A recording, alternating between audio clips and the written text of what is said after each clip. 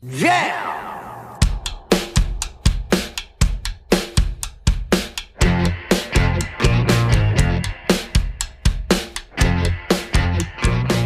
It's Josh Williams here with another bonus episode of the One Man Podcast.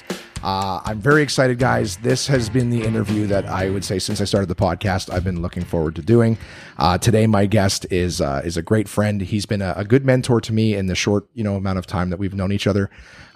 He was a huge part of just getting the One Man Podcast off of its feet, and we can talk a little bit more about that later. He is a nationally touring headliner, has opened for Bill Burr. He has performed a sold-out Madison Square Garden, and last night he filmed his first special at the Tarrytown Music Hall. Graduation part. I'm just kidding. I can't even say nice things. Paul Verzi is my guest thanks today, for buddy. having me, man. Dude, thank you so much. And of course, the host of the Verzi Effect. How yeah. did I not say that? Yeah, doing that a long time too. Yeah, so thank you so much. You've welcomed me into your home. We're recording this podcast the day after your special filmed. Yeah. So that's amazing. I must like you after last night. I gotta say, that was great. And we're gonna talk about everything. And so I just want to start with dude, how do you feel? The special is filmed. It's to be honest, it's still a little surreal. It was just so much leading up to it, and it was just traveling in airplanes and not knowing what day. Like I was in Phoenix, Arizona. I drove to Delaware, then I came back. I was Phoenix. Then right when I got back from Phoenix, I had to go to Boston, and then when after Boston, I had to go to the Montreal Comedy Festival, and that was nerve-wracking because I had to do 8 minutes on Kevin Hart's show. All right, Laugh Out Loud. I did a television taping for his, for his Laugh Out Loud network, and they were like, "Listen, they're going to own that." So I tried saying no.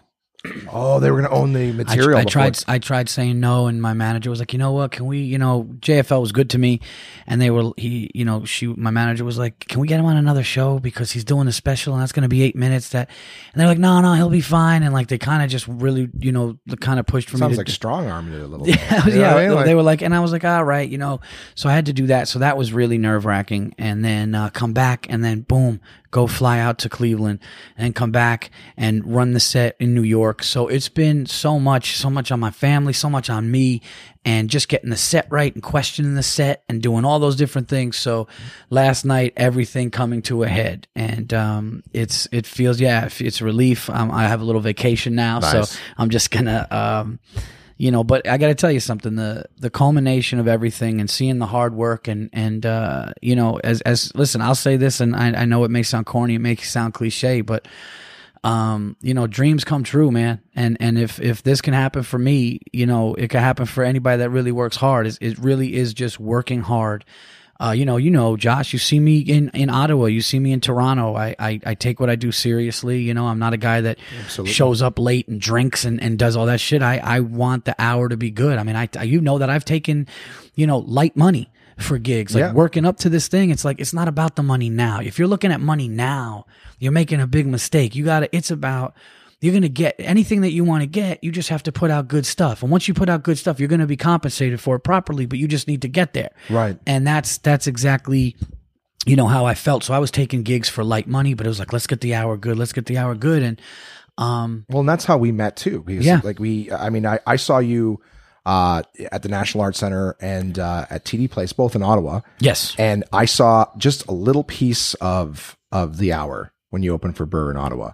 And then when you came up to do Absolute, we got to work together for a week, and I got to see, the hour, at least the good first 50 minutes kind of thing. And then we worked together in Toronto. I saw it evolve. So over the time that we've known each other, I've seen the content of this special just get stronger and stronger. And then I hadn't seen you since Toronto, but the buzz around the special, the hour, was unreal. Like everybody, when Joe was here, I spoke with Joe a few weeks ago, and Joe was saying, like, dude, you got to see it now. It's next level. Sorry. And, Burr on his podcast was talking about it. And I got to tell you, honestly, last night watching it, there was so much that I hadn't seen, so much that I'd seen grow from what I'd seen last, dude. And I was sitting there like a kid at Christmas, grinning ear to ear. Like I was so happy for you. Oh, thanks, dude. Man. I was so happy for you. And it was outstanding. It was absolutely outstanding. I'm you really excited. You think man. so? I appreciate that. Yeah. It was crazy because after the first show, I got off stage, and this is real, man. Like this is some inside stuff. I'll give your podcast. But after the first show, I came off, and everyone's like, "You did it. You nailed it. You got it in the can." And I I had fun the first show, but there were things that I knew that I was just like, you know what? Now that I kind of have the lay of the land, maybe I'm going to add this, or it's a different feel with the special. And like I was saying, when you do a special in a theater, it's not like doing a theater show normally, because normally when you do a theater show, or I've had the, honor and privilege of opening for Bill Burr in some of the biggest theaters in the world, Carnegie Hall and all these Chicago theater. And, it's always dark. And it's like, you see the first couple of rows and then it's dark and you're just up there telling jokes and you're going with beats and laughs and it's a dark room. Now I'm going out there and I'm like, yeah, are they going to dim the lights? And like, kind of for a special, not really on camera. It's going to look a lot darker than reality. I get that. So I was just like, all right. And so once the first one was out of the way and they were like, oh man, you're playing with house money now, go out there and just get some, get used parts if you have to or whatever. But the second one, the one that you came to, I think was definitely, for me, I felt better. I felt like it was just the way that I wanted it. And the relief and everything afterwards, it was just a surreal feeling. But to have the love and support, man, Bill Burr there, Pete Davidson there, but then not only that, then you see some of the biggest agents in the world, right? Biggest agencies and people and TV executives going in saying, hey, we're happy to be here. Good luck. And then, my friends, Bobby Kelly coming in and Giannis Pappas and Sal Vicano, you guys know Sal Vicano from Impractical Jokers. Sal is such a great dude. And me and him are becoming really good friends. And he's like, man, I wouldn't have missed this. And just having all of them, like when it's showtime, rush out and knowing that everybody's there and this is your time and this is your moment. And it's like, but I said something. I said, you know what? This is what it is. This is what you play for, right? Yep. It's like this moment you want. And now it's here. So it's like, this is what we do. So it's like, you go out there and do it. You got an opportunity to go out and do it. So to answer your question, I'm sorry if I was long-winded. Take as long as you want. It was surreal. I'm still coming down from it. Oh, absolutely. The after party, which you were at, we're on the water, on the Hudson River in the water with the Tappan Zee Bridge, the new Tappan Zee Bridge and the old one next to each other because they're building it, and just seeing the boats and then Bobby Kelly pulling out Cuban cigars and everybody there and the place staying open till 3 a.m. on the water. It was just everything was unreal. Everything was unreal. It was unbelievable. And it's funny enough because we're the Airbnb we stayed at, the host was walking us through Terrytown, and of course Terrytown Music Hall. I don't know if we mentioned that's where you filmed. Yes, special. I filmed at Terrytown Music Hall. Beautiful theater. But we're walking back to the car to meet for the after party, and we're walking through Sleepy Hollow. Yeah, and I didn't realize that that's the quote unquote legendary Sleepy Hollow with the headless horseman and everything. I'm like, that is so cool. Like, again, of all places. The night was surreal. We're walking through this. I was actually glad it wasn't in Sleepy Hollow just because I bombed at Sleepy Hollow, a country club. It was for all men. It was like a literally one percenters, like millionaires and billionaires. Yeah. Very, very far right wing. And I made a joke about Chris Christie, and Jason Law had opened and killed. And then I went up there and they wanted no part of me. And I mean, I ate my balls outside. These guys are eating carved beef off of just a spit. It was these guys, and then they got albino gorilla that they're eating. Yeah, and they just came off this legendary golf course, and they're smoking cigars, and they're dressed up, and they get in the locker room, and they go sit outside, and they got servants giving them things, and then it's like, all right, comedy, go ahead. And I ate my dick. So it feels like the kings and the old jesters. Yeah, you're really just sitting in thrones. It got to the point where they were like, all right, you're done. Towards the end, because I started to talk about politicians that they didn't like, and I was like, no, and I was like, whatever. And lucky, I just walked out. It was brutal. So every time I hear Sleepy Hollow, it was like a movie bombing. Right. It would have been someone was writing a scene of bombing. If a director was like, all right, listen, here's what's going to happen. He's going to come up here. Maybe one person smile. I need everybody else looking at him like they hate him, and a couple of people and it was awful. So no, but Terrytown is next to it, and that was much better. Oh, it was great, and like I said too, the after party was amazing. I didn't sort of know what to expect. I thought we were going to be inside a bar, but it was beautiful. We're outside, like you said, smoking cigars right by the water. It was a great, it felt like, if I could say this, and not in a derogatory way, but it felt like a grad party. You know what I mean? It felt like you just with your friends and something big, a big achievement just happened. You know what I mean? It felt like a graduation, at least what is the word I'm looking for? Definitely just a movement forward. You know what I mean? A milestone. A milestone, yeah. And I felt it too. I felt like after it was done, I knew after that was done, especially the second one, I knew that was the one that I wanted. And I knew that the first one was good. And we all agreed if the first show would have been my special, I'd have been fine with it. But now seeing how the second one went and what I did with the second one and the way I was just, it was way better. So, yeah, man, and people say you're crazy. The first one was good, but there were little things. But once it was, I get that. I get that feeling. As a comic, and you just like people could say, yeah, but even like the director and everybody working on it, like, because after the first show, I kind of got a little angry when everyone's like, that was great. And I'm like, watch this fucking next one. Okay. And I kind of had a little bit of a like a chip on the shoulder. Okay. Like I had a little bit of a chip on, just like, okay, you think that was good? Watch. And I went out there and like, my agent, everybody went out there, but, to honestly, like, and I'm not saying this to be corny, if you, like, I was a guy who wasn't invited to like, Dane Cook said this one time, and I remember like him, and I don't know how true this is, but he said he wasn't a guy that was invited to the party, and then until he just had to make headway and do his thing. I was definitely a guy not invited to the party. I was a guy who was like, well, you heard what Bill said last night. He was like, Paul wasn't one of those, alternative, just like self-deprecating, bearded up, weird kind of. No, I'm a guy's guy. I'm a family man. I have children, I drink scotch. I smoke cigars. I love sports, and I'm just a guy's guy. So that really wasn't popular when I was coming up. Montreal didn't want that. JFL didn't want me. So I was always just, put my head down and swallow hard sometimes and doing it. And then to have people that are just so big in the business there for my special, I just looked around, and I actually at one point I said to my wife, and listen, this is my first one. I have a lot of work to do. I have an album and now hopefully a special that people will see, hopefully, knock on wood.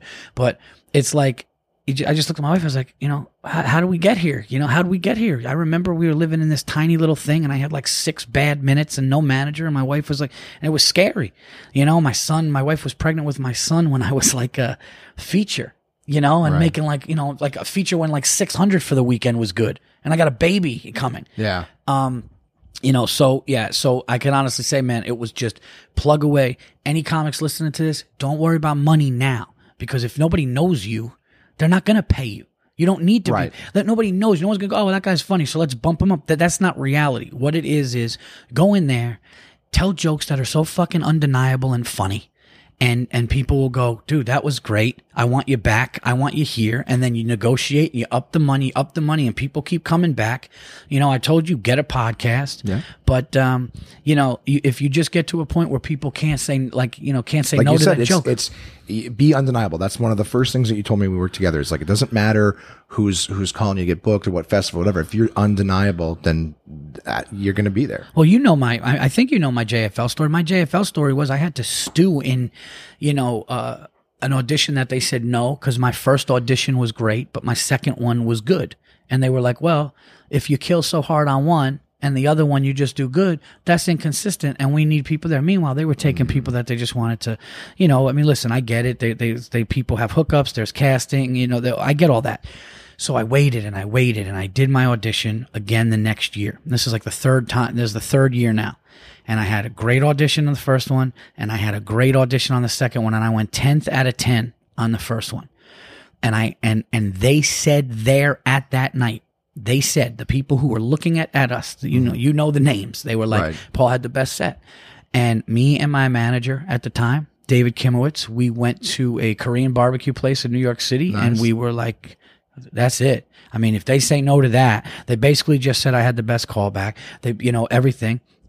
And so a week or two later, my managers called me to their office, and I'm like, did you hear from JFL? And they were like, sit down. And I was like, oh boy. And they were like, look, they said that this was one of the hardest decisions that the festival had to make this year. They love you. They actually took time delaying this decision, but they have to, unfortunately, they have to pass because, and they gave me some reasons, whatever, business reasons, political, whatever. And they were like, but don't worry, you will be at JFL. You're going to be at JFL Toronto. You're going to be at JFL here.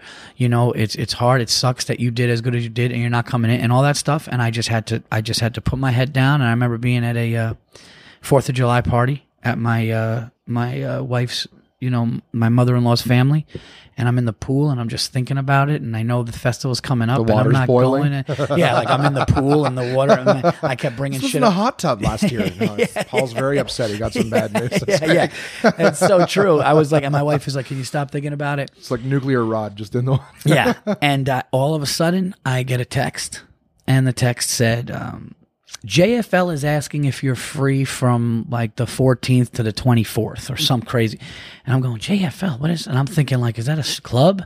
And then I go, "Wait a minute, is that the festival?" And Yeah, they were just like, for "Yeah," laughs. and they were just like, "Yeah, pack your bags, you're going." And basically, what it was they were like, "Look, we've seen Paul," and they also saw me open for Burr at the Paramount Theater in Austin for the Moon Tower Festival, and the decision maker was in the room, and it was incredible.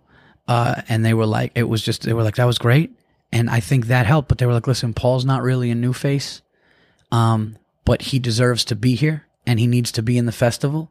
And it was like, that's what the audition did. And then I got there and I ended up doing like the relationship show. But then I ended up doing like Best of the Fest. I ended up opening for Bobby Kelly one night, Judah Friedlander another night, Moshe Kasher one night, jumping on this show. I ended up doing like 14 shows in 10 days at JFL. Nice. And the next year I went to a gala. I did a gala. So it went from that to just going like, okay, just do it. If you just get good, okay? And again, I'm not trying to sit here and say that I'm some great comic, but I'm saying get better.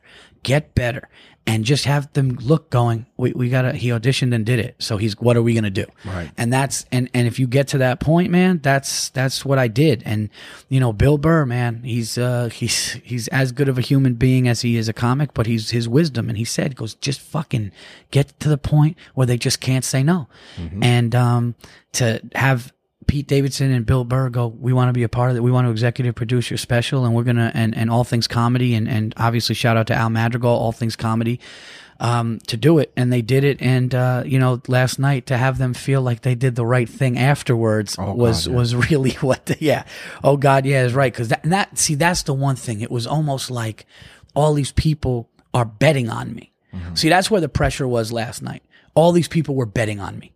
They were just like, he's going to give it to him. Like if I was a horse, they're betting on me to win. Yeah. And they're friends too. Like, and they're there's a friends level, and it's love. Yeah. And there's a point where, I know it's happened too with things where you just go like, now it's not even just about me. I'm not even just like, I want to just do it. Like you're like, I got a lot of other people riding on things. So it's, like you said, it's added pressure. You know what I mean? You don't want to be like, yeah, okay, I want to kill it. I want to do a great job. But I want to do it for them too. It's not just about me. I kept saying, I said, I said to Bill, man, worst case, I just want you to, if you guys invested or whatever, like, I didn't want to even know what all the behind the scenes stuff was, but you obviously know that there's people that invest in you financially. There's people that put in their name out for you. There's companies. Look, that was a production. Oh, yeah. I had a producer. I had a director. There was like fucking 17 people. You saw there's Mike. Oh yeah. There's huge cameras. tables. I walked in and said to everybody, I'm like, you guys are doing a great job. Thank you so much. Yeah. They all had to look like, who the hell is this guy? But yeah. I'm like, I just know that they're working for my friend tonight. So I want them happy. I want them to do it. They were just like, oh, do you want to come to Video Village and see what's going on? And I was like, what's Video Village? And I walked in the back of the theater and it literally was like all of these screens, all these different shots. And this was like a full-fledged production. There's like makeup and catering. And I'm going, all of these people, and I'm just like, I don't want to let anybody down, right. But then I had to go, forget that, man. Go and do your set. Go have fun with your jokes, and go do it. Go do it. Go do the jokes, and just have the pieces come out, and to have people, say what they said, and how that show was received by people that I fucking love and respect, and not only that, people that have been doing it like almost twice as long as me. Saying what they said and saying the kind things, it's amazing. Having my wife come up to me and just give me a kiss and say, I'm proud of you. Having my agent slap me 5 and my manager who's worked hard for it's just, honestly, man, it was a great night. And I appreciate you and Kumar driving down from, fucking Ottawa, 7.5 hours or whatever it was. It was a labor of love. I can tell you that right now, buddy. So, you helped me get the new hour, because when you were like, hey, I'm trying to get you, I saw you open for Burr in Ottawa and I'm trying to get you into this room, and this and that. Do you think you're free? And like, that was kind of when I only had about, maybe 35, 40 minutes. I was still trying to figure out the other 20.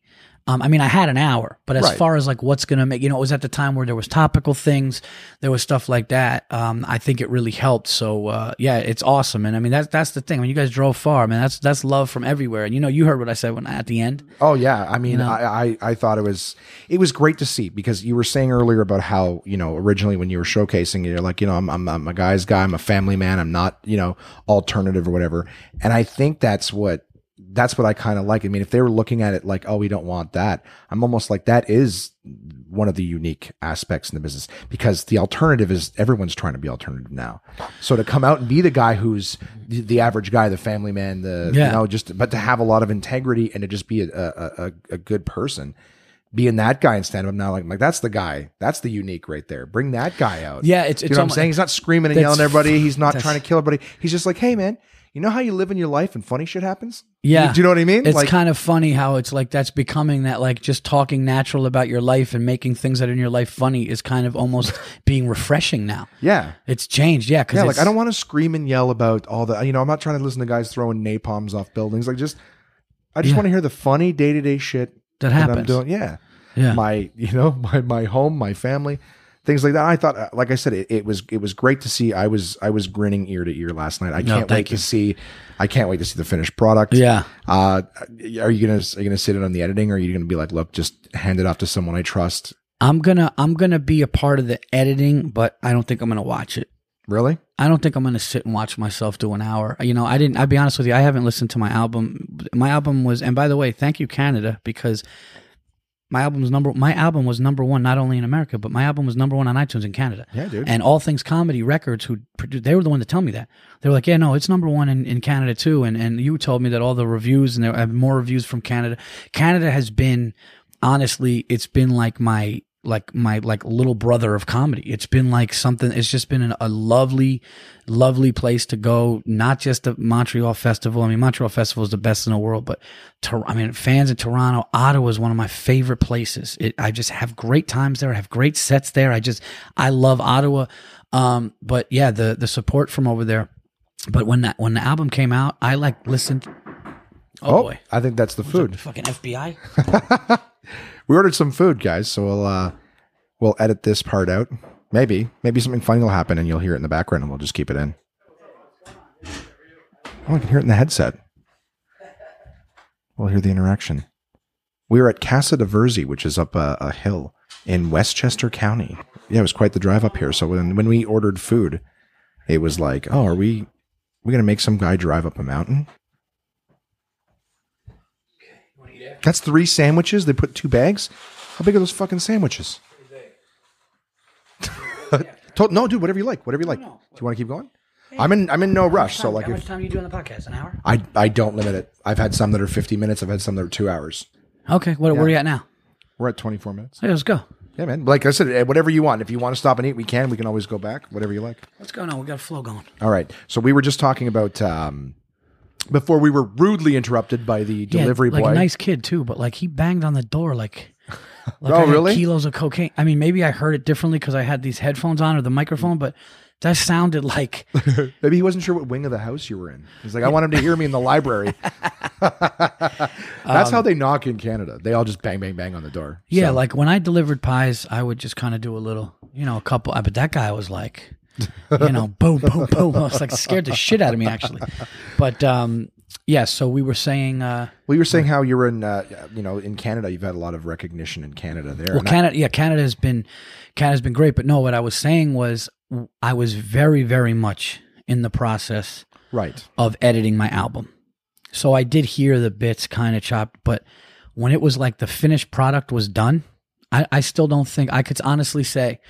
It sold great in obviously America and Canada, and it was number one. It made number 4 on Billboard's Top 100, and I have not listened to my album from top to bottom. It's like after I do it, like even last night, just watching myself, like I'll like come in for a quick thing. I'll look at my sneakers, I'll maybe listen to a part of a joke or, probably the ending, which people are talking about. Like a lot of people are talking about the ending of my set with the depression and the mass shooting thing and all that. So like I'll maybe just peek in and watch that or something. But as far as that, it's kind of like it's hard to listen to. It's just hard to listen to yourself. It's hard to watch yourself. And So I'm going to just kind of make sure that's in, make sure this is in. Let's make sure that looks good. I trust you guys with everything. Right. I didn't give them so much more. Some guys do like an hour and 20 and edit it down. I definitely did over an hour on the second show. And the first show was probably like just over an hour or at an hour. So I didn't even see anything. And like I said, I mean, being there, like I'm excited to see it and I'm enjoying it. But at the same time, like, cause I have anxiety, like I'm sitting there watching like, oh my God, like just if I was in your shoes, right? Like I'm very empathetic. Like I'm like, if I was in your shoes, like I would, oh my God, I'd be so nervous about this. I'd be so nervous about that.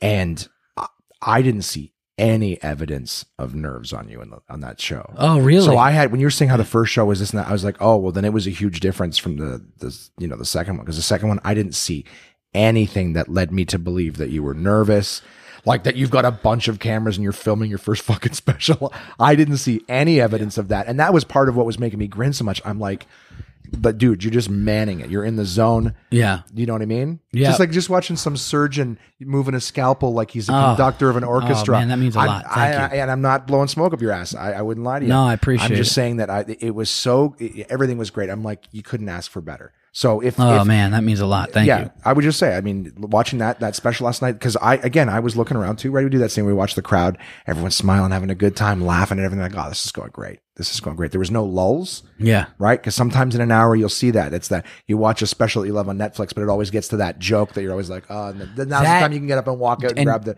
I didn't see any of those. Do you want to know the truth? I got rid of the lull in Cleveland, I think.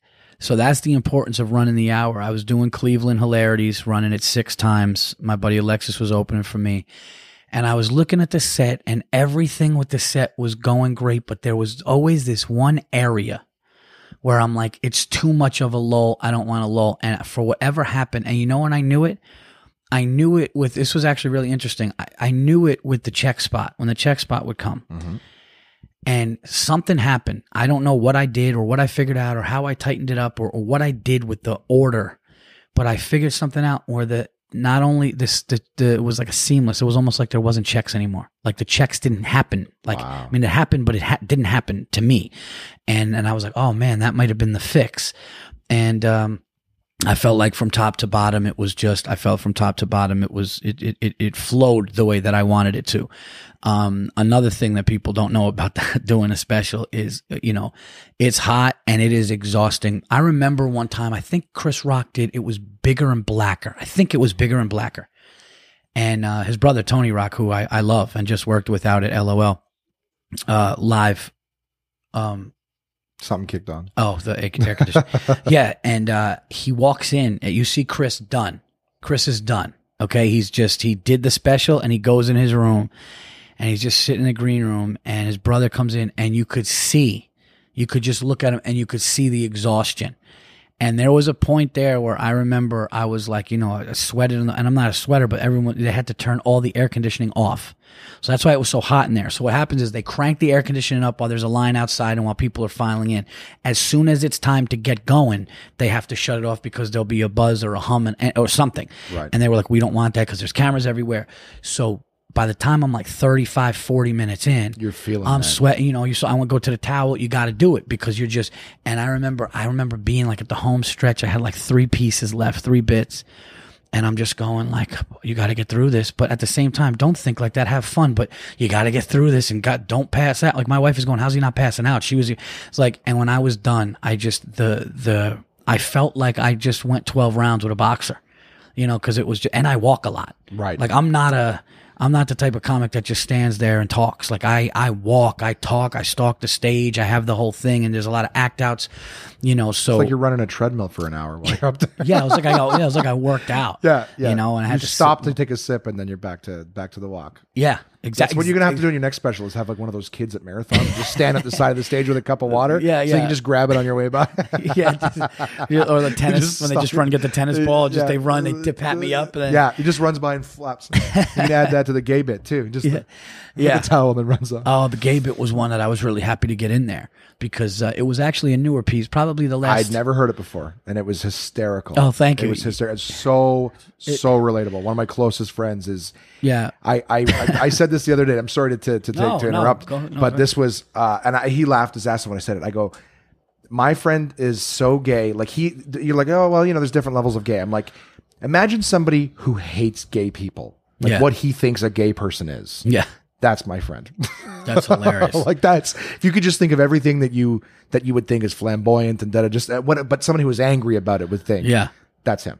Yeah. A wonderful human being, but he is just out there. Yeah, no, I got that. That's actually kind of a real character from somebody that I see down in the city at the spot and waiter. And I was just like, and everybody loves him. Everybody loves him. He's the guy's great waiter, but he's just so flamboyant. Just says anything like, oh my God. And this and that. And you're just like, hey, that's him. And that's how he is. And he'll give you the food and, say something funny about the food. But then he's like a killer waiter where he's just like, do you need water? And he knows, like, he's one of those waiters, a good waiter. He's one of those waiters that's like he doesn't have to ask you if you need a refill. Yeah. It's already coming. And then he'll just take it and put the drink in and just talk to you. And you're just like, he's one of those, but he's just so over the top and says crazy things. And I just like riffed it on stage one night, and all of a sudden I started to see, and then another piece came, and then another piece came, and before you know it, and then to do with the grizzly bear callback. Yep. So that all kind of came together later.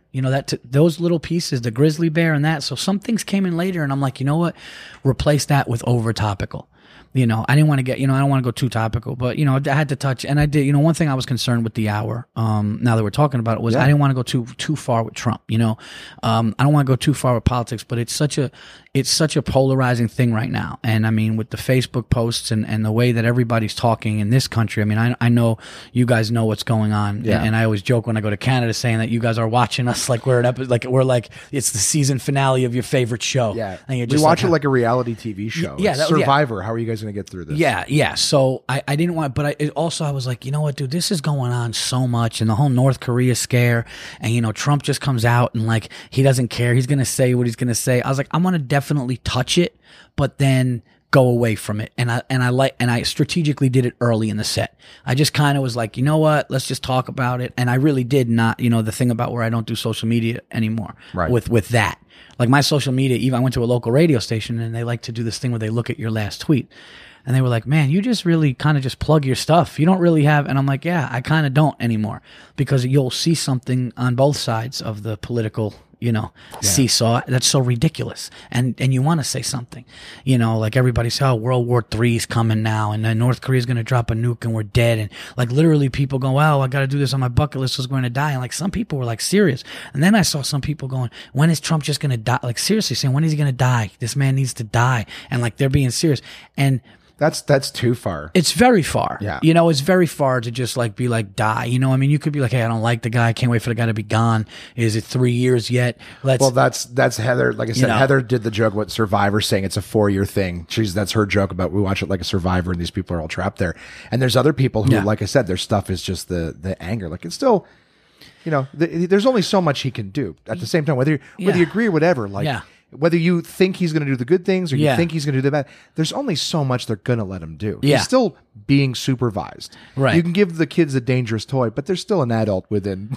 Yeah. And that's what I wanted to do. I wanted to do something where I really wanted to do something where it wasn't timed. Like it's something that's like, I didn't want to talk about anything obviously that he's exactly doing now. Like I didn't want to bring up the North Korea thing, and then people are going to see that whenever and go, well, what? So I just kind of wanted to goof on his personality, talk about it. It kind of went good with my not doing it on social media, and then go away from it. So, that's how I did it with that. But, always things are adding, and you'll see that like when you do an album or you do an hour, you're going to notice that leading up to it almost to the day, you're going to go, oh my God, I'm adding that line. Yeah. Like you're gonna say like, oh my God, you're gonna just and then be like, what? So it's gonna happen.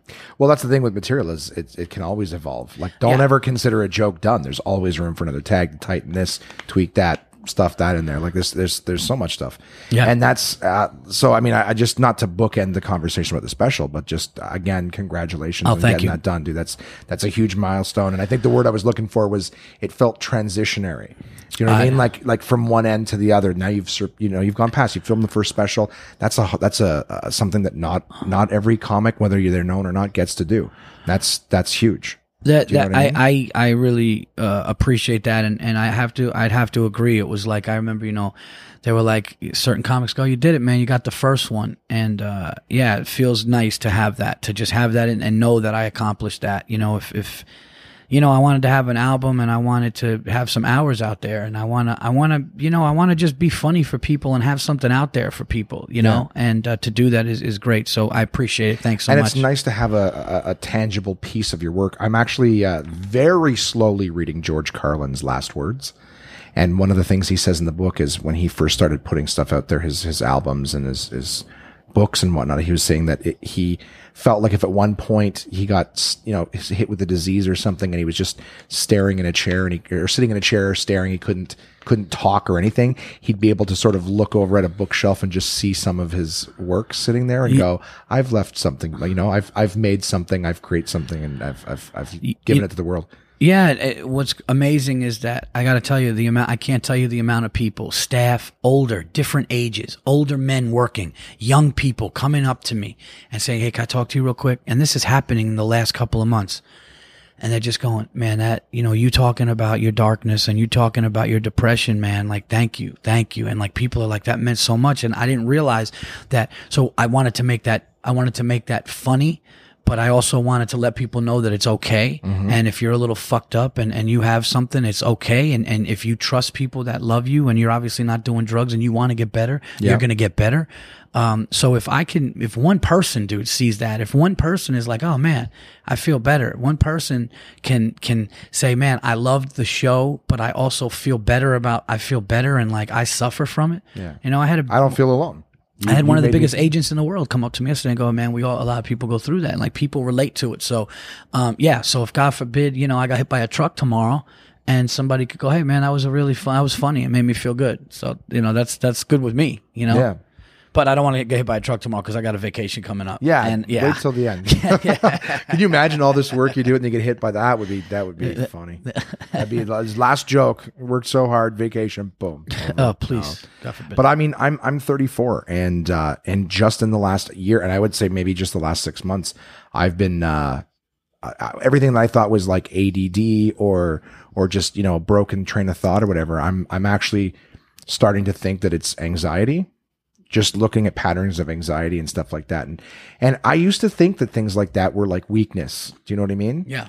And I don't mean berate anybody or anything like that, but I just used to think that, if you're like, "Oh, I'm anxious," I'm like, I associate anxiety with just having panic attacks. I'm like, I'm not having panic attacks. I just can't stay focused. I worry about things. I'm stressing. I'm whatever it is.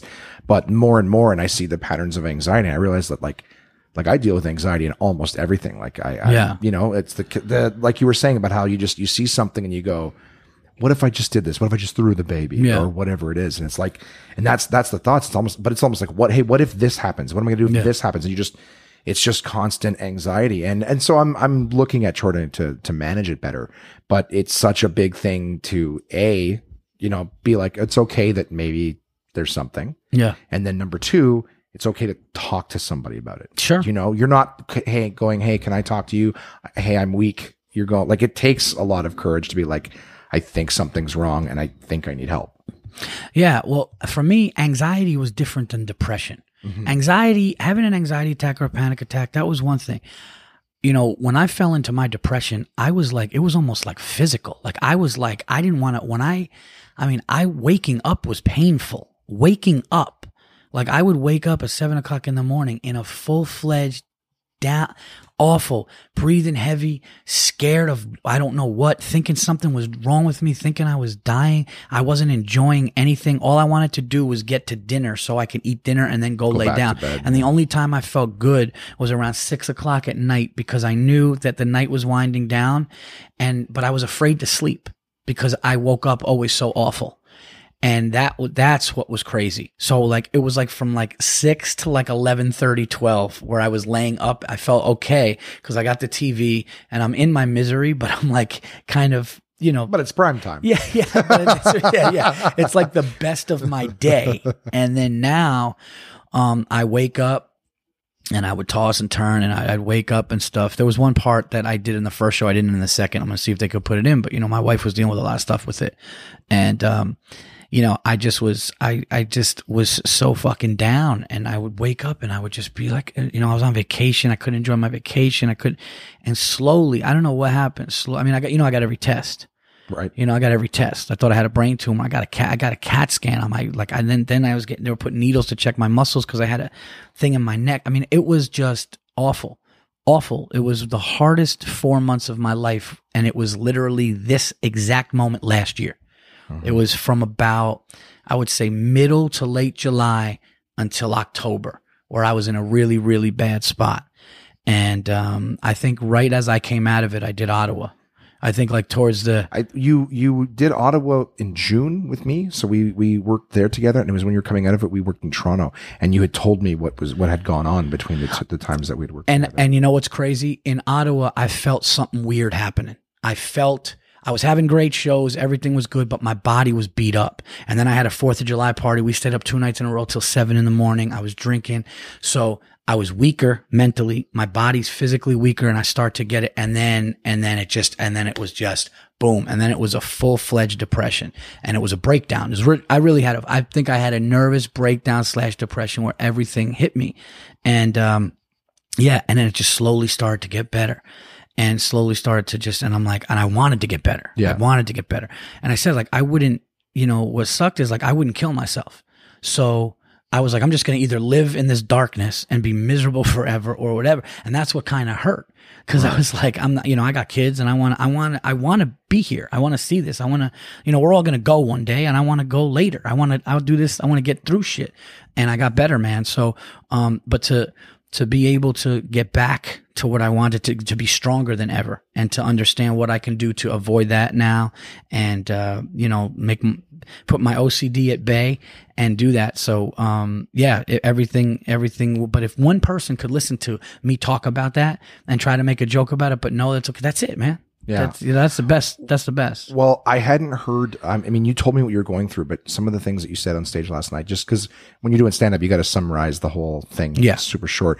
When you were saying how, you didn't want to look at the kids at times because you're like, I think I'm never going to see them. I'm not going to see them grow up. Yeah. Absolutely. Believe it or not, because some people are going to listen to this, I would imagine there's going to be some TV people listening to this. Sure. Who've never heard me speak before. But in episode 5, I was actually talking about one thing that was going on in my life. And I started to just get down this personal road where I put a bunch of pieces that I thought were separate things together all at the same time period, and realized, like, holy shit, like, this is why I started stand up. I always thought that I just got pressured into it by friends, but I had a health scare that I too was like, I'm done. I was convinced that I was done, but instead of going to the doctors and getting checked, I didn't. I was like, I don't want to know, because if someone tells me that I'm done, I'll die that day. My good nature and everything like that will stop then, not in 6 months. Right. So I was just like, if I get to live 4 more months, and because there's a chance I might not be, because I don't know, then I'd rather have that 4 months of which is ridiculous. But no, I'm saying but I get it. I actually get it. I had things in my life that I was like, I was convinced I was done, and it's just a matter of time and whatever. And I actually, believe it or not, was years just ignoring health problems that I'm now finally figuring out after multiple tests that were like, we don't know. I have hernias and stuff like that are creating lumps on my side. Yeah. When those lumps were developing, I thought they were cancer. Sure. So I was like, I was in pain all the time in my side, and I couldn't sleep. I couldn't walk. I couldn't sit. And I was just ignoring it. Like, I learned to live with the pain, and I'm like, it could just be a pull, it could be a tear or something. They don't know. Yeah. Well, it could be something not bad. That's what I was trying to think. It was something better. Anyways. Yeah, I totally get that. I totally get that road. And I know the road, we just did it different. Like me, I would have a complete freak out, and I'd go to the doctors, and I'd be like, check it. But while they were checking it, I'd be like, something's coming back bad. And I would just live like that. And instead of, doing what you did. But I know we basically did the same thing, right, but just went about it in different ways. Yeah. You lived in it, and you were like, I'm just going to hope this gets better. I hope I'm okay. And I was going to I was getting every test you could possibly get, but still in it. Yeah. But both of us were like, we're done. Yeah. Oh, we're done. I mean, I was, when I tell you I was convinced I had a brain tumor, when I tell you I was convinced, I was fucking convinced. I was getting dizzy on stage. I had pressure on my head, and it was all from just anxiety. It was all psychological, and it was it was there. The tightness in the head was there. I was fucked up, but it was all just in my head. And it's just amazing, man. It's amazing. But I gotta say, I don't know if I would be here, and I mean here in my career, doing a special. I don't know if I would have been here if I didn't go through that. If I didn't hit that bumpy road, if I didn't get on that path and just take those lumps and get beat up, I don't know if I would have been strong enough to go and, you know, I mean, you got to want it, dude. You know, I remember Bill Burr said something. He's like, you know, people don't want to put in the work. You got to you got to put in fucking work. If you want to get great at this, this is not just going, doing a spot, drinking, having fun. That's bullshit. Right. That's for fucking half steppers. That's for people that just don't take this shit seriously. If you want to get good at this, you have to be willing. You got to leave and get on planes and go and run sets and go back to the hotel and write down what worked and what didn't work and you know, me and Bert were talking about it and he was like, a lot of people aren't willing to do the work.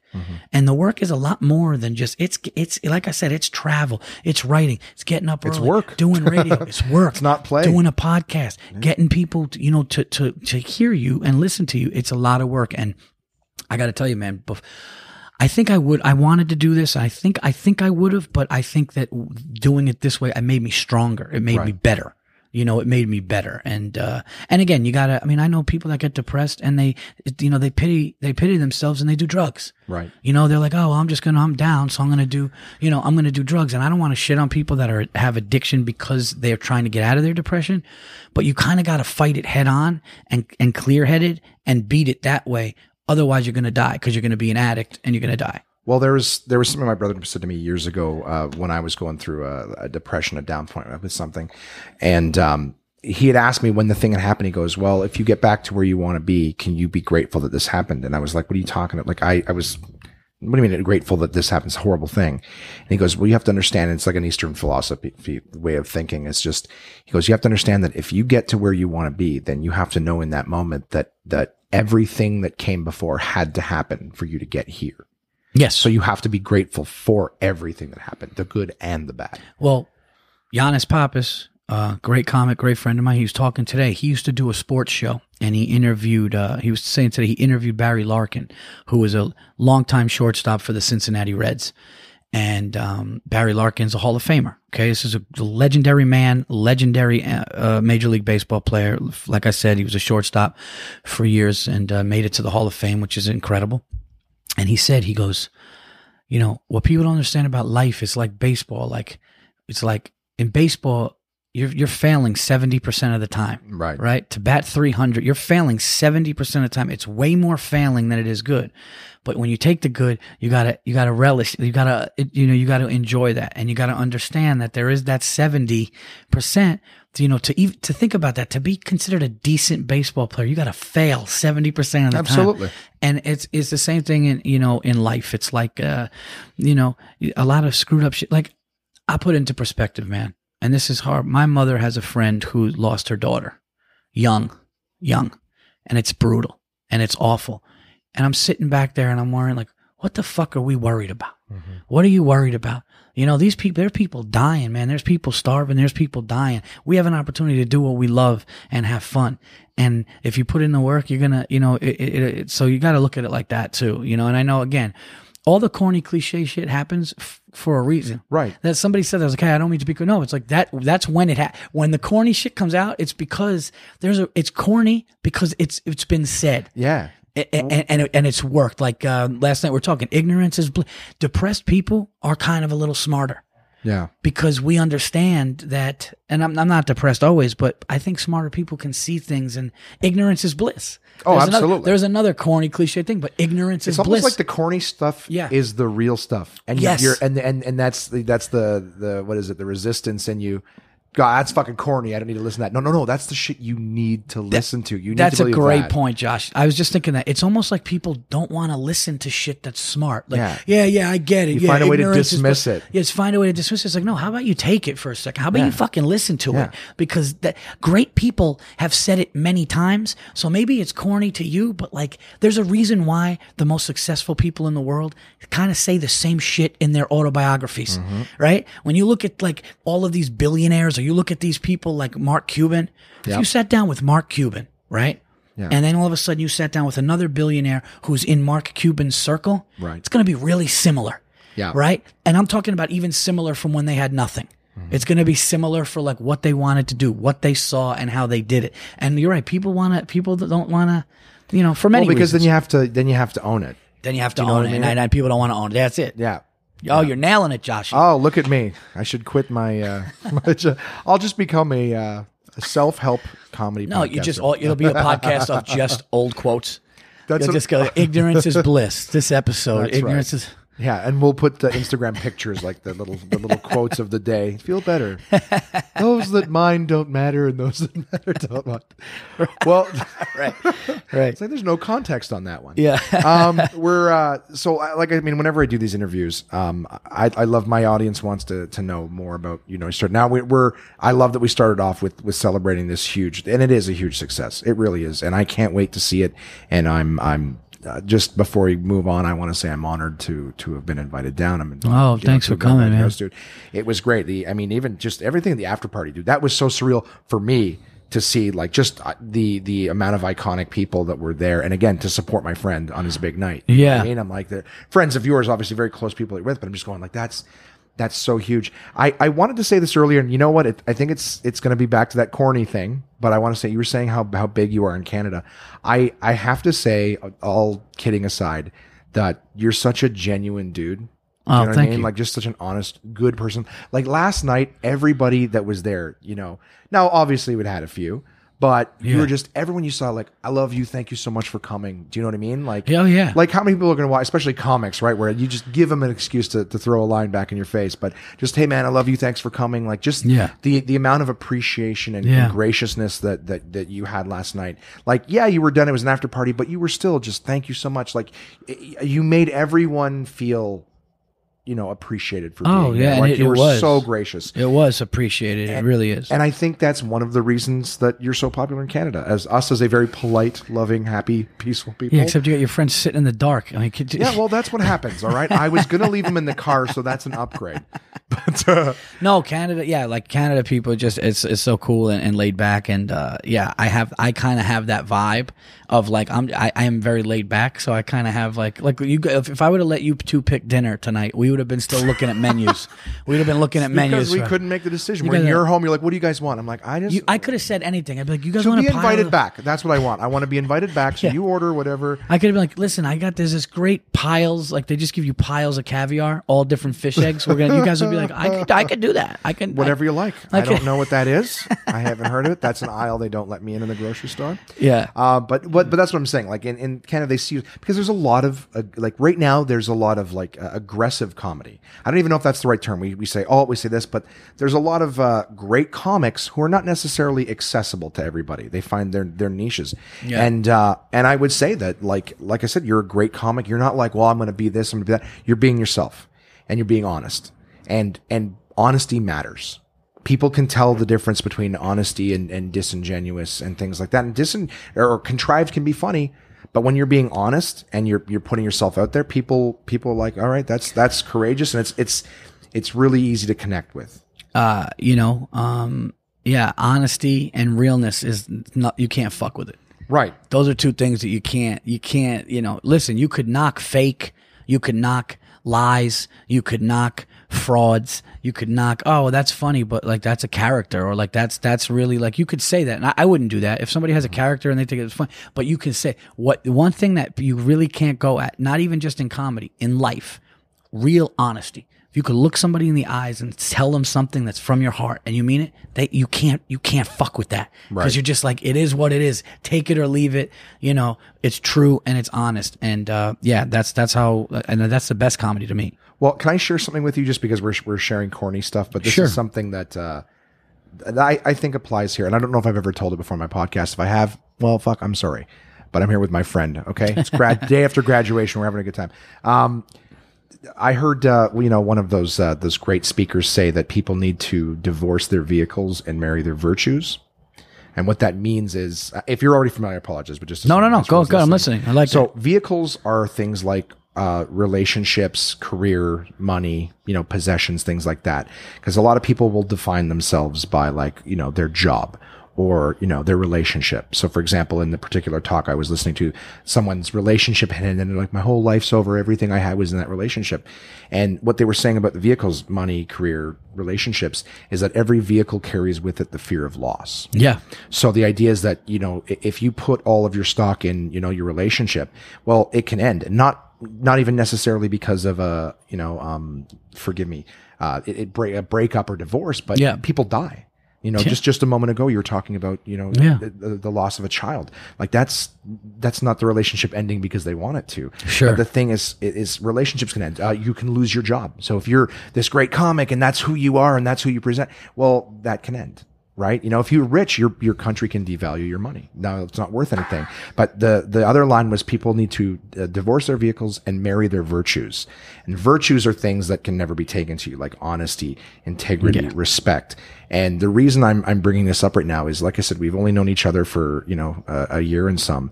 And, already, like I said, you're a very virtuous person. That's what I was trying to bring out and just talking about the party last night is just the amount of respect and integrity and graciousness that you showed. Like, it doesn't matter what happens to you in your life. It doesn't matter if, you know, the house burns down, the relationship ends, you know, you're not a comic anymore.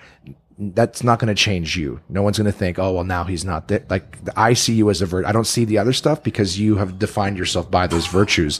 And I think that's what people connect and like so much about you is that you're not your car, you're not your bank account, the Fight Club shit. Right. You know, you are Paul Verzi, who's a fucking honest, respectable, and super funny dude. Yeah. So, I appreciate that, man. It means a lot. Sorry, I'm not trying to hit you over the head with, I'm trying to make out with you right now a little bit. But, you Canadians. No, that's how we get you. Yeah, no, it's true. It's like if somebody's honest and loyal, like, you know, that's one thing I look at people, like two things that really turn me off about people is, if they're, selfish and like cheap.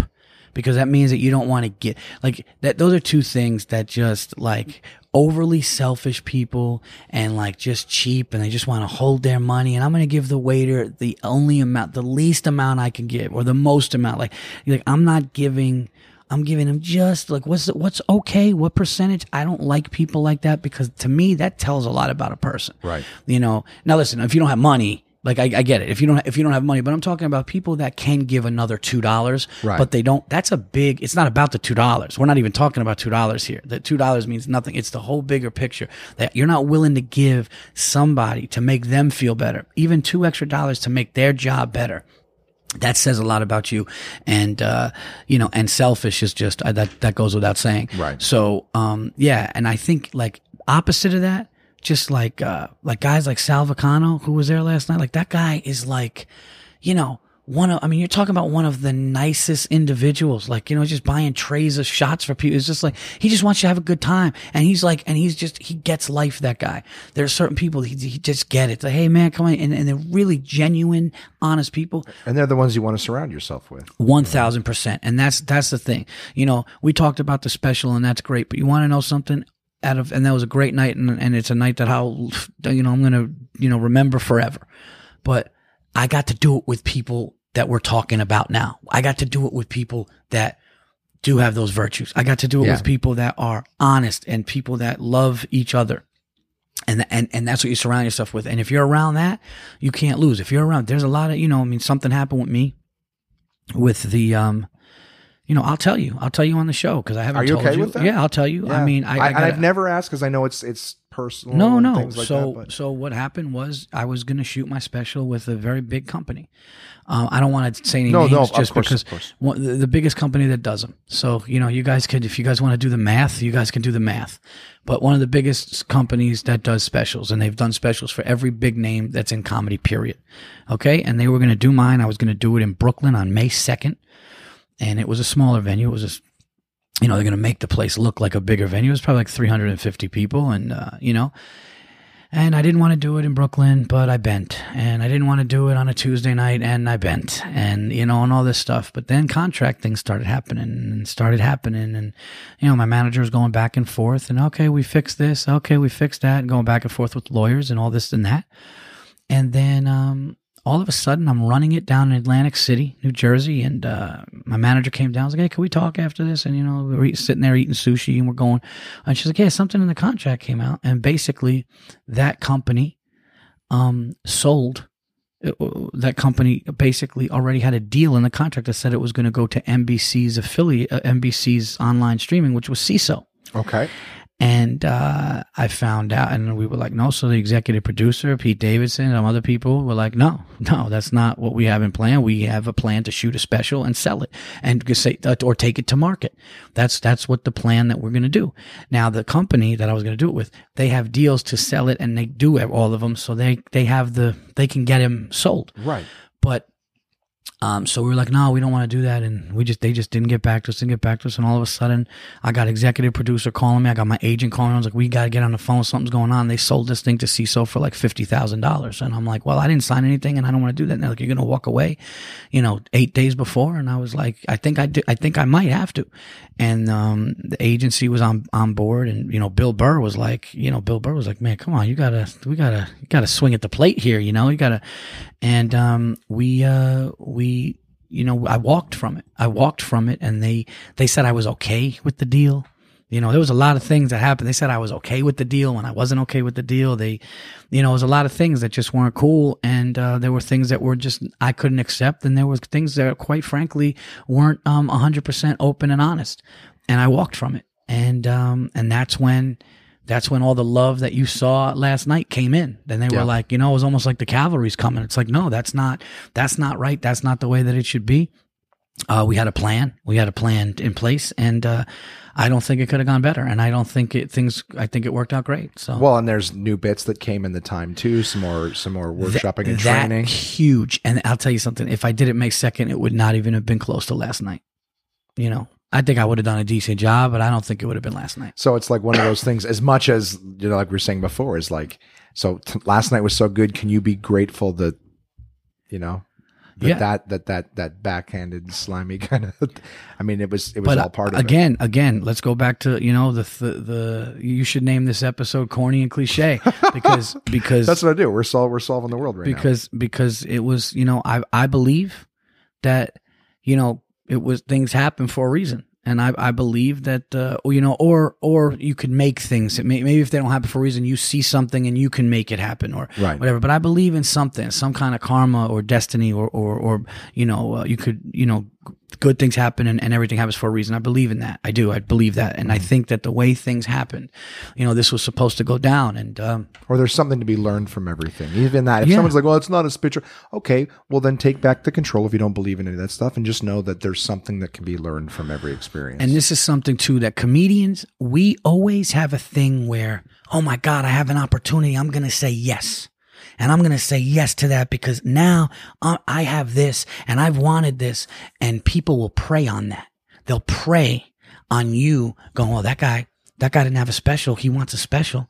So we're going to give him all this stuff, but we're going to do it our way. Yeah. And we're going to snake him this way, or we'll take money this way, or we'll do so. He's going to say yes. He's going to say yes. One of the best things I ever did in this business was look at one of the biggest companies in the world for comedy specials and tell them no and walk away from them. Yeah. And people were like, you did what? And I said, yeah, I did. Cause I'm not doing that, Well, and imagine what that made them think too. Oh, just, do you know what I'm saying? Like to put them in place. Cause I remember that you had posted that and I was just saying, well, that's great for you to do that because it shows, because some people would be scared.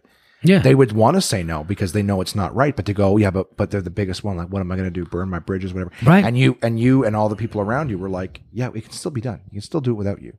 Yeah. Do you know what I mean? Yeah. You don't, just because you're the biggest. And this was nothing against CISO. This was, I just wanted my options. Yeah. I'm grateful that CISO was into me and was willing to put up, to pay for it and to get it on their network. I just needed to I needed to shop it. I needed other networks to see it because I want people to see my hour. And if it went to CISO, that would have been great. Now they're done. Is CISO done? Yeah. I guess they're closing up shop at the end. Yeah. So so that probably wouldn't have worked out now. But it was nothing against them. It was just, it was, and my age and my manager even said, Paul, this is nothing against, like, she did so this is fine. Like Paul just we just want to get this thing out there and see what our options are. Before I told a joke, you sell it. I mean, so. Yeah. That's when you know that it's not a partnership. You know what I mean? Right. Exactly. It's not a partnership at all. Like a partnership is, hey, they're willing to give 50 or 60 or whatever. I don't even know the exact number. They're willing to give, this amount of money. They're willing to give you $75,000 for the special. They don't even need to see it. We're just going to sell it. We do business with them. They know who you are. They know you're funny. They're going to pay for it. Okay. What do you think about that? That's what I would have wanted. Right. Instead of just looking at it in a contract like 2 weeks before I'm shooting the thing going, oh, that's where my special is going to go. And then the day after, the craziest thing is the day after I was going to shoot on May 2nd, the CEO of CISO stepped down. So I would have saw that. So I would have shot this thing and I'd be like, they would have probably painted a nice picture. Can you imagine? And then I would have looked at that and been like, oh, the head of the thing, I guess this isn't going to be good. Is anybody going to see this? So, and you got to go with your gut. But any comedian listening to this right now, I'm telling you, one of the most powerful things in your box of tools, other than your jokes, is saying no to people. Okay, they're gonna try to get you on gigs that you should be getting paid more. They're gonna be trying to tell you this. They're gonna be trying to, I'll give you a fucking sandwich and a beer. You come down, it's great. And meanwhile, exposure bucks. Meanwhile, there's about 500 people there who pay good money, and you could easily be getting money. And and now listen, if you're up and coming, you take the gig, you take the sandwich and the beer. I'm talking about when you start to move up and you start to headline. Or, saying yes to everything, it's one of the craziest things. And when people know you're going to say no, and this is the other crazy thing, when people know you're going to say no, more people want you. Like the craziest thing I said, after I told them, people were coming at me like, hey man, I want to get you on this show. I want to get you. It was like all these things because they knew that if I was coming, it was going to be something it was going to be a real deal thing. And I'm not going to fuck around. And, I'm going to go about my business like a professional, hoping and knowing that you're going to go about yours. Right. And that's why I'm going to do it. And so you set the standard for yourself too. It's like, yeah, what I do is it's special. It's unique. And if you want it, you pay for it. Yeah. I have a talent and it's worth something. Yeah. You know what I mean? Jason used to say that to me early on when I was starting to get paid work from him and very early in my career. And we will, if that's okay, transition. I'd like to ask you about, sort of your beginnings too. Sure. But when I was new, if I would do a free show or something like that, he would just say to me afterwards, okay, now I know what you're worth. And it was that simple. I was like, oh, I don't want to look at it that way. Yeah. I remember one great comedian was offered thousands of dollars once for a gig, thousands. For like 20 minutes or like 30 minutes, thousands of dollars. And they were like, no. And I remember saying, what? You're not taking thousands? And he was like, no, because then they're going to think that's my price because I want more than that. And and at the time, the comedian I'm talking about, I don't want to talk for his, but was worth more. Right. Was worth more than the thousands. Because even though it's whatever, let's say somebody's going to give you 3,000-4,000. Right. But you're making 30,000 on a weekend. So then people go, oh no, you could get this person. You could get this person for like, even though they're making $25K a show, they just took this deal from so-and-so who only gave them $4,000. Oh yeah. And when that person said that, they were like, they'll think that's my price. I was like, that's brilliant. It's not greedy. It's brilliant. Yep. It's not, you know what I mean? You got to know. You got to know when to, but you just can't be treated shitty. And things travel on referral too in this business. You know what I mean? Like, you do a show for this company, this function, this corporation.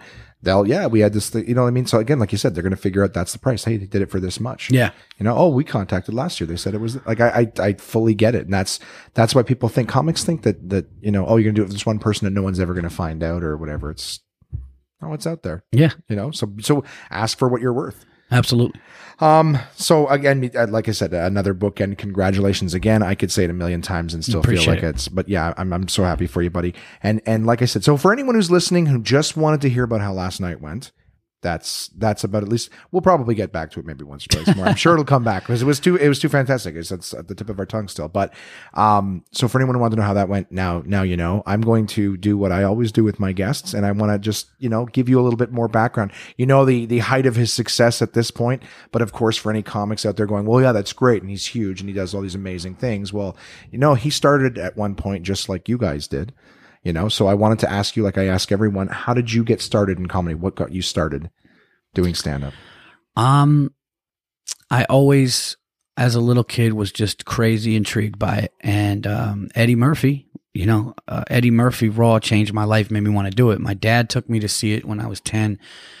totally against my mother and grandmother's wishes because of the language. And I was like, Dad, you got to take me. And he probably took me selfishly for him, but because we had visitation days on Sunday because my parents were divorced, and I locked in, man. And then, just like Rodney Dangerfield, my dad also took me and my brother to see Rodney Dangerfield, Radio City Music Hall. And I was a kid. By the end, I was like sleeping, but I just remember being around it.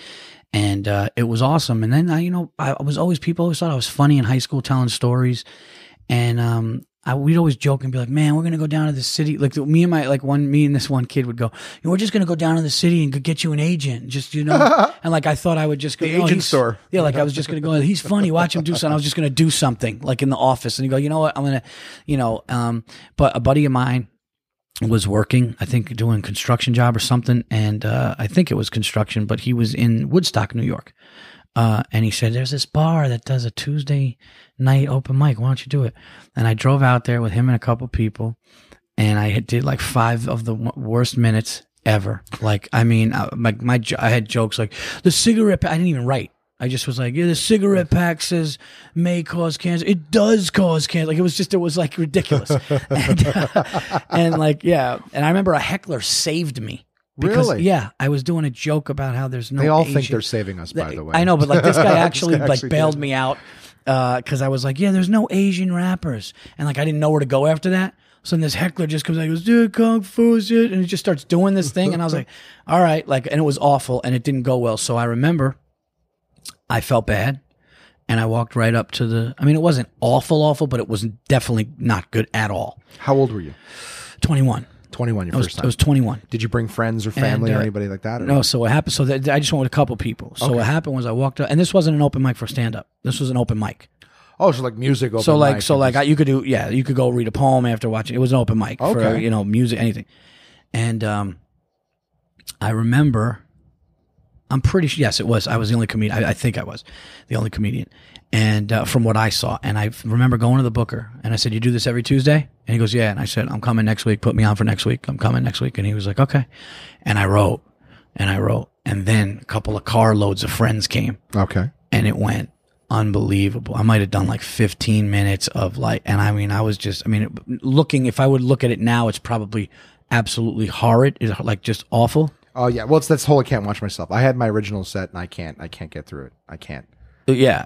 I wanted to show my girlfriend. It was before her and I were together. I tried to sit her down and watch it, and I had to turn it off. I should have just walked out of the room and let her finish watching. I turned it off and I cringed. Yeah, it was probably bad, but I remember it went well. And then one local guy made me feel good. He walked up and he goes, much better than last week. Some older man. Oh, cool. And that made me feel good. And then I was like, all right. So then like all of a sudden now I'm like, I could be in movies. Like just, the delusion. And I remember calling clubs in New York City, and one was like New Talent Night. And this guy ended up being a snake, but he called me and he goes, hey, Paul, got your message. We do a New Talent Night. You got to bring 3 paying customers and all this stuff. And I remember I was like, oh man, yeah, somebody told me you called. I almost fell out of the, I almost jumped out of the shower. And he's like, well, we like when you shower. He's just awful. Anyway, I thought that was funny at the time. I was just so psyched that I got called out on like this New York City club. And I went down with 3 friends and they paid. I was never more nervous. They told me I'd go on around 9:30, probably went on around 11:15. Wow. There's like fucking 80 comedians who have 3 paying friends in there. You're just sitting there. And I went there and I did a joke. I was like, my mom called me jerking off and I had like my shirt over my head. I had my shirt over my head and I'm like doing this and I killed. But, so then it just started to do bringers. And then all of a sudden I ran into a friend that I'm no longer, we don't really hang out anymore or talk for years, but he's like, man, you're funny, do this. And he was actually, his name is, I don't even want to get into totally that. Totally up to you. Yeah. No, I'll say it. Why wouldn't I say it? His name is Bill Scully. He was absolutely hilarious. And we just kind of drifted apart because of, the business and all kinds of stuff like that and where we were going directions. And it was just, but, he was like, man, you're funny. You need to do this. And I remember I was kind of not taking it seriously. I was like, I'd go on vacation. He'd be like, listen, dude, I can't hang out with you anymore if you're not going to get into this. Like he was like a friend like that. He's like, hey, this woman, Niger Wright. Oh my God. I haven't said that forever. This woman, Niger Wright. She was trying to put together like comics, like a little circle kind of like a little circuit of her own, and great woman. And Niger Wright, and I remember he's like, yeah, we're going to go down to New York Comedy Club like 4 o'clock and audition. And, you know, it was kind of a black circuit thing, but like they wanted to have a couple of white guys. And I went up, and like right when I went up, she started laughing. She's like, I knew I was going to put you on this thing. So she put together this like, you know, it was an urban show. And, you know, I was like one of the few white guys on the black show, and I killed. And then people were like, hey man, come and do this. So then I started doing black rooms. And then I started getting good in black rooms. And then I was like, you got to get him on this, and I'll get him on this. And then like, I started, a lot of like bigger black comedians were like, you know, this dude is funny. So, and like, I mean, I had some unbelievable stories where it was literally like 8 Mile shit. It was like Eminem 8 Mile, where I'd walk in. I remember I drove from upstate New York, okay, hour and a half to Uptown Comedy Club in Harlem, New York, down by the 125th Street. And they were like, yeah, you're going to do 5 minutes. No, you're going to do 6 minutes. You're not getting paid. And I did it. And it was 250 black audience members that wanted to boo anybody that wasn't good, probably. And I went up and I did my thing, and it was only 5 minutes, and I got no money. And I remember going home in my car, my little Toyota Tercel, 4-cylinder, whatever. And I was like, man, I just did it. I did it. And then all of a sudden it was like, you felt that, like I had to do it. I remember I did Wendy Williams, the girl who's got the TV show. She was a big time, radio personality here. Okay. And there was a Laugh Factory here. I don't know if many people know that. Some people, I think I'd heard, you know, the Laugh Factory in LA, but there was a Laugh Factory for very short-lived in Times Square. Okay. Same thing. The whole logo, like the Laugh Factory, and it was in Times Square.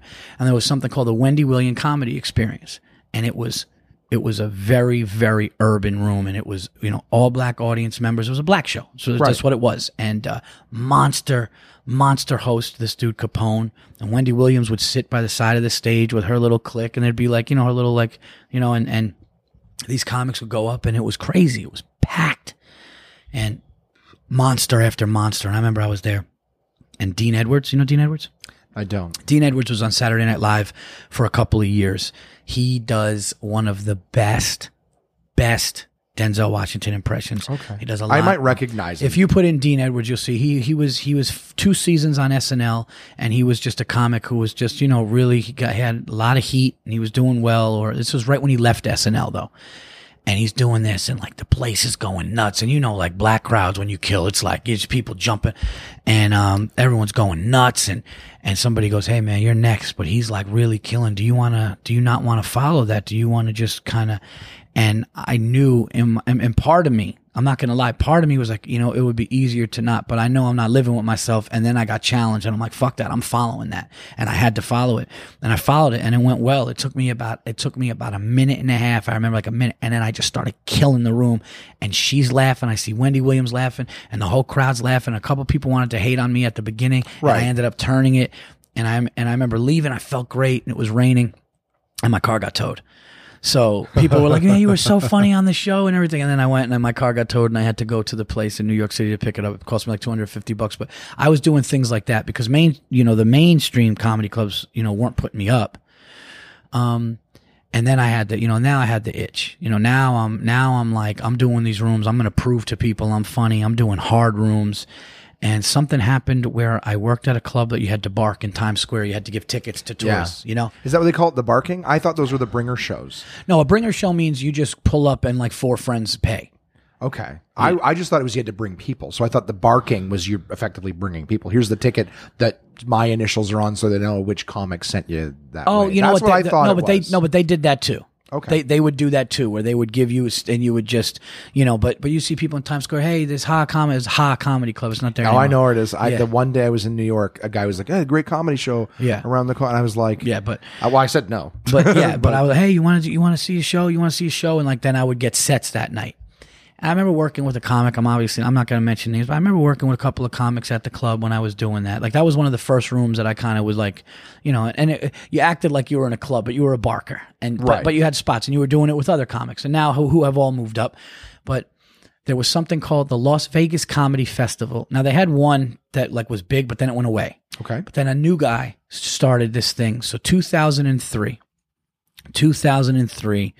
there was a Las Vegas Comedy Festival. And they were auditioning in all kinds of cities. And New York was one of them, and then Boston, and then Chicago. Okay. Is this person still running festivals? No, Okay.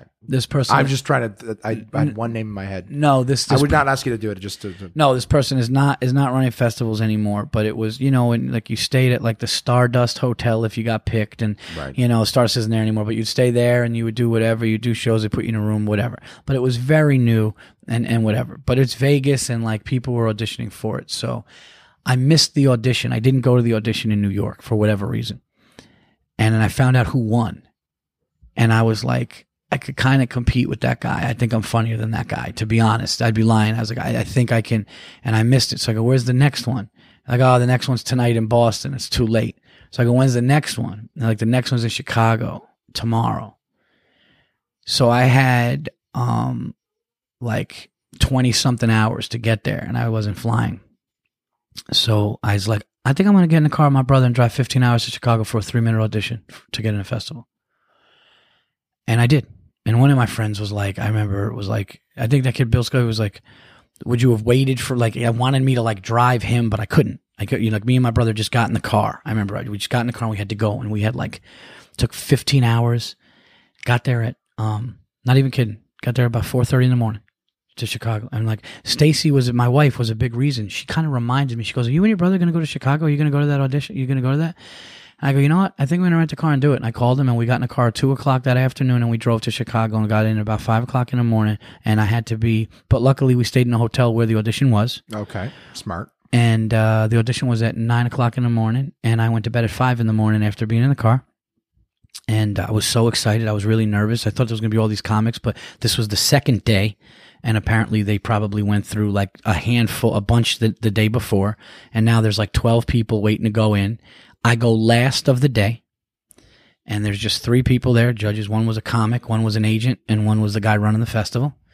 And I stand in this little tiny room on this thing. I'm exhausted. I just drove to Chicago. I could barely keep my eyes open. I'm standing on this tape. I did a couple of bits, did an impression of my grandmother, and they laughing their ass off. They loved it. And as I walk out, I hear the lady go, loved them. And I found out that the Yankees were in town that day. So me and my brother go to Chicago White Sox game, and we watched the Yankees. We were so tired we had to leave in the 7th inning. We just could not hack it anymore. And on the car ride back, my girlfriend at the time, wife now Stacy, called me crying, going, oh my God, the festival posted the winner of you won Chicago. And I told my brother, I'm not telling you this for the podcast. I'm not telling you this to and I actually just got the chills because I never told anybody. Oh my God, this is going to be a great podcast, by the way. Dude, that's what everyone keeps saying, because I just ask questions. I'm like, well, this isn't an interview, right? You're supposed to, and everyone's like, dude, you interview good. I'm like, no, you do. I'm just asking what I would know. No, this is going to be a good I do a lot of podcasts, and this is going to be a good episode, I think. So, but I promise you, I'm not making this up. On the way to Chicago with my brother, I said this to him. I said, I have a feeling. I'm not going to tell you what I'm feeling, but I'm feeling something. And in that moment, I knew I was going to win. I'm not even kidding you. It was one of the weirdest premonitions I've ever had. I got this feeling inside. You got to hear, it's side note, you have to hear Savitz. He had a story just like this. I'm excited to hear it, but just that feeling. And same thing, comedy competition. And on your show? Yeah, like last week when his episode, Jesus, same thing. So I have chills, just all these stories of these feelings. Dude, I'm going to trust that feeling if I ever get it, because this is a pattern. I was sitting in the car, and I don't know if it was just because I was like, you know what, I'm doing this, and I'm driving, and I really remember saying, Christian, to my brother, I said, I got a feeling right now, but I'm not going to tell you, but something. And I was overwhelmed with this feeling of that I'm going to do it and win. And then I did. And so I drove 15 hours for a 3-minute audition, and I got it. They flew me out to Vegas. It was definitely a newer thing. I mean, they had some, big people at the award show and stuff, but, to just be flown out to Vegas because I did that was amazing. And then just slowly but surely, like getting into clubs and just keep going. And it was just kind of like a snow. Hey, do this show. Hey, you want to do this show? Hey, can you get up on here? Yeah. You want to, and then people would put you up. Hey man, I'm producing a show. Why don't you come and do it? And it just started to then you started to get New York City spots, and then this and that. And then I had clips, and I got a manager.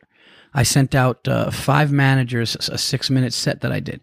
Another thing I did, I drove to Milwaukee with my brother for $350 for a weekend to feature in a packed club. But I did it because I just wanted to see if I could do it. And I got a really good piece out of it. And I sent it. And one manager, my first manager, Tony Camacho, goes, hey, yeah, pretty good. And he started getting me stuff. And in 2005, I opened for Bobby Kelly on Thanksgiving Eve 2005. But then he left. And they goes, who's coming in for the weekend? And it was Bill Burr. And that's the weekend I met Bill Burr. I met Bill Burr Thanksgiving weekend of 2005. So it was, right like the last week of November.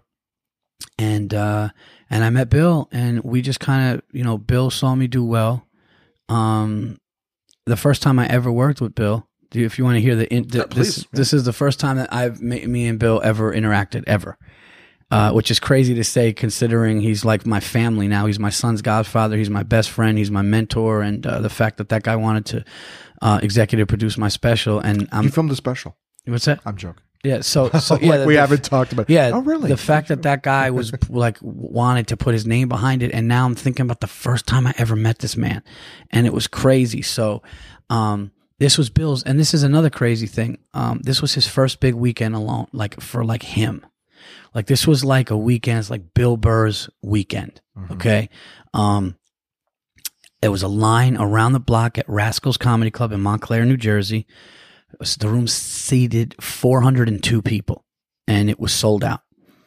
And it's just this huge box of just Jersey people, right? And it was all Opie and Anthony fans. It was all big time comedy fans, and they're hearing Bill on Opie and Anthony in the morning. And Bill is a up and coming comic. He was on Chappelle's show. Right. He did a HBO half hour. Like it was just his whole storm just hit. He's the Bill Burr storm hit comedy. And there's a line around the block, and I'm beyond nervous. I was nervous the Wednesday night with Bobby. So I wasn't as nervous then because that was nuts. But now I'm like, it's another level of nerves. And still not as crazy, but still there. And I'm going, oh my God, this is nuts. And this is this guy's weekend. And I go up, and I was so scared. And I did some material on my dad, and I crushed. And he wasn't there. So now I'm like, oh, this is a great opportunity. And Marion Groden hosted. You know Charles Grodin? His daughter hosted. Oh, okay. And we're sitting there, and all of a sudden, I don't know what happened, but I see Ed Kavanaugh was the manager. Ed works now at Gotham in New York City. And I'm like, oh, what better time to get introduced after that set? So I see Ed here and like to the left, and I see Bill to the right, and I go, oh, this is great. I'm going to go up to Ed and say, Ed, can you introduce me to the headliner? Can you introduce me to Bill? And right as I go to get Ed's attention, somebody taps him, and he's all busy, and he turns around, and I'm like, you know what? Fuck it. I'll meet Bill later. And I turn around, and I start going downstairs to the bar to get something to eat, and I feel a tap on my shoulder. And I turn around, and it's Bill. And he goes, hey man, were you the other guy on the show? I go, yeah. He goes, oh dude, you ripped. He goes, I didn't see it. He goes, I heard it, but I'm going to stand by the stage of your next set. And he's like, no pressure, joking. And I was like, wow. So then again, I went up. I had a great set. He was watching me. He's like, man, you're real funny. You got good material at the end of the week. And this was when MySpace was big. He's like, yeah, get me on MySpace. And he's like, I'm going to refer you to this room in Jersey, the Stress Factory, which is a big room in Jersey. Sure enough, he refers me, but I also got in on my own. So it was almost like same timing. And it was like, it was going to work anyway. And I did great. So I said, hey, dude, I got to tell you something. You got me in the Stress Factory, and I can't thank you enough. And my weekend went phenomenal. And I was almost over cocky, though. I was like, dude, I crushed. And like the headliner had a hard time. Like I went like a little too hard, but it was true. But I shouldn't have been like that. And he was like, oh, that's great. You know what? Next time I work that room, you come with me. Now, fast forward 2007. So now it's like, so it was just at the end of 2006. And then 2007, he, sure enough, it's funny. I actually hit him up. Hey man, loved opening for you. I would love to open for you more. And he comes back and he goes, hey man, I got 800 people asking me that, but blah, blah, blah. And I knew Joe DeRosa was opening for him a lot. So I'm like, I'm never going to work with this guy, whatever, but I would see things that he did. And, and then the Philadelphia thing happened where, he went on and I remember saying that's one of the most remarkable things I ever seen. And he's like, oh man, thanks. They were, that was this night. And they were like, there were people that are acting like animals, but what are you going to do? And I just remember the whole thing. And I ended up working with him again in 2007. He was like, hey, come on that thing, because he heard I did good. And once he said, oh, next time I'm there, I'll bring you, And he stuck to it. That's the type of guy he was. And we have a great weekend together, and we just started talking sports. And that was when the 2007 Patriots were the fucking best offense I ever seen. And I told him, I go, man, your Patriots are the best offense I've ever seen. It's the best offense I've ever seen. And I think he was kind of taken back that a guy from New York, was like just saying that. We had this great talk, and I think we had a drink that night. And then right around like the first time we ever talked, I got a phone call from him, and he just called me up and he goes, yeah, you said the Patriots offense was the best you ever seen. And he just starts going in on sports, and we end up having like this 45-minute conversation. And then when we beat him in the Super Bowl, the Giants beat them in the Super Bowl, I called him drunk. And I go, hey man, I just want to let you know, like, you guys had a great season, but it was nice to shove it. I said something that set him. Oh, wow. It's like, it was nice to kind of shove it up the ass of Red Sox fans. So, but whatever. And he calls back and he goes, you know something, Paul? He goes, you know what? I thought you were different than these dumb Jersey meatheads, but like with love. Okay. But like, just, it wasn't like harsh. It was just like, and I'm like, so we go back and forth. Next thing you know, we just started to talk here and there. And then I remember all of a sudden I got a text one night. He's like, hey, you want to open for me at the Washington, D.C. Improv? And I was like, yeah. And then we just started to click, man. And then the rest is history, opening for him, Carnegie Hall, open for him at Madison Square Garden. And, Bill was actually instrumental in some comedy clubs in New York, because when Bill started talking about me on the podcast, and people were like, who is this kid, that Bill's talking about, that he's bringing around. And I was able to, like, hey man, come. Bill's like, hey, this person, meet the booker, and then people would give me stage time, and if I was funny, it worked, right? And that's the thing. So, and then just slowly, everything with a manager and opening for a guy like Bill, and doing all the connections and everybody that I met on the way up, and that's it. So it was basically like I was funny in right moments, I guess. And that's the thing. There's no, listen. But it's the work too. Not to interrupt, but everything from the 15-hour drive to Chicago to, taking chances and accepting the challenge of following that comic who's killing in the black room, going, yeah, I could put a couple other guys and let it cool off a bit. But that's the thing. So many people in comedy, like, we start doing it and it feels good. But then when we want to take it seriously, we don't want to do the things that don't feel good. And that's the chance that we could fucking bomb because we followed the hot person. Do you know what I mean? Yeah. So the idea that even though, maybe it's not looked at as work, but it's challenged. But the idea is you keep challenging yourself. You keep working, Yeah, who's going to drive 15 hours to do 3 minutes? Does that sound appetizing to anybody? No. But you do the shit that's not comfortable to get you to that next level. Absolutely. And you have to... This is the truth is that you have to be willing, it's not even a matter of if you have to want it.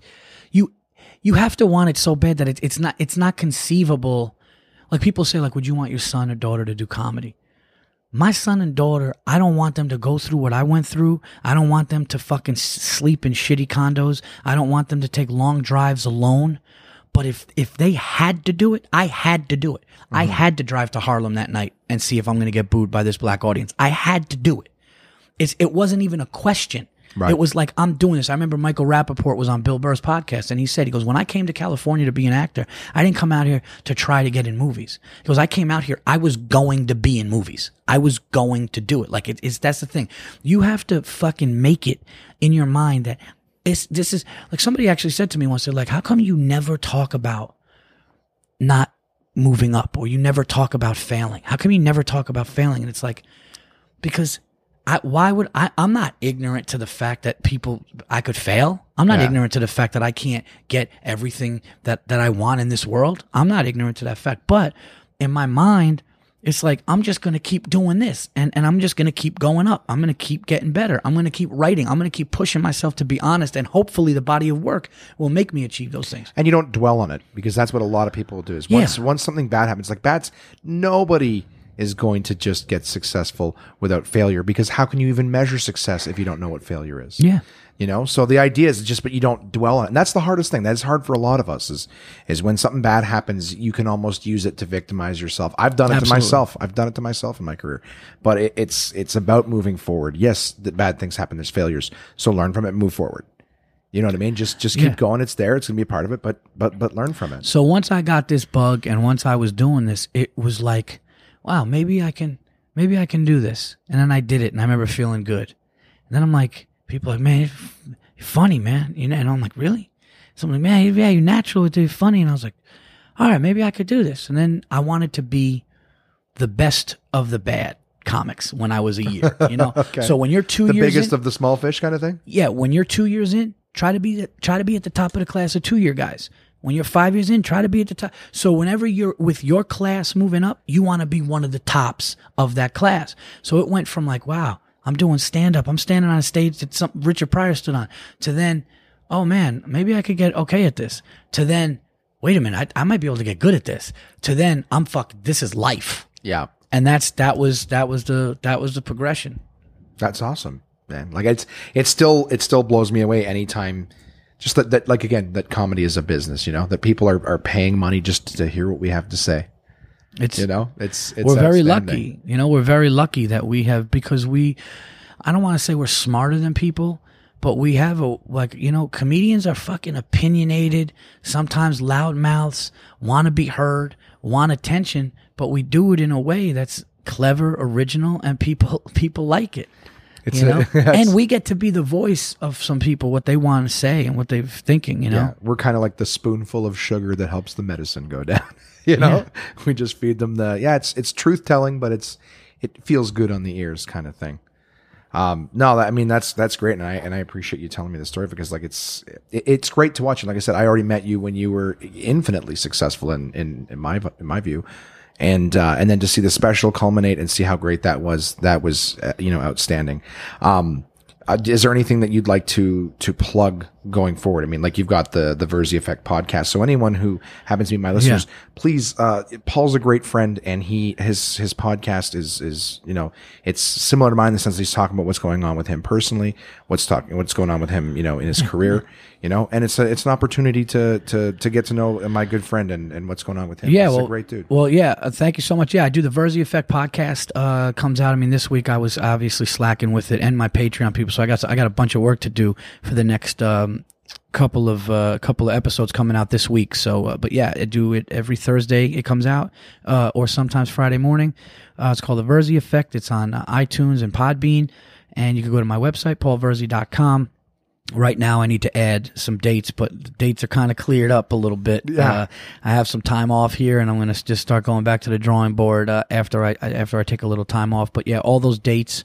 And you'll see everything updated on paulverzi.com. You can follow me on Twitter at Paul Verzi. That's VIRZI. Thanks for having me. Oh, dude, it's my pleasure. Thank you so much for this. And I want to thank any of the Verzi Effect listeners who are listening to this particular episode. Feel free to stick around for other ones that are coming up. But thank you, Paul, for inviting me to your home to be a part of this, buddy. And thanks for driving down, man. Both of you guys. Oh, it's my pleasure. I look forward to the special when it comes out. We'll talk again soon, pal. Thanks, man.